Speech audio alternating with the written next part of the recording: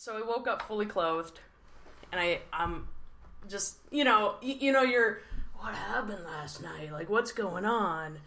And then you start to, like, slowly remember things. And I was like, I got someone's phone number for the first time ever. So then I'm like, wait, no, I didn't. I couldn't figure out my phone. So I reach in my pocket for my phone, and I take out my space heater remote, which has a total of 2 buttons up and down. What? In power. So I'm just like, oh, shit.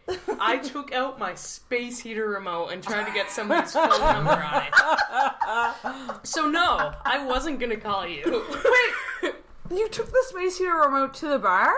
No, she didn't. The thing is I remember her pulling out her phone. Okay. Like, I actually remember It was probably her just that night you put it in opening your up pocket or her something. her flip phone. Like, but she remembers waking up with this space heater remote in her pocket. I honest to God thought I tried to program your phone number into my space heater remote. That's why I didn't call, and I was so embarrassed about it.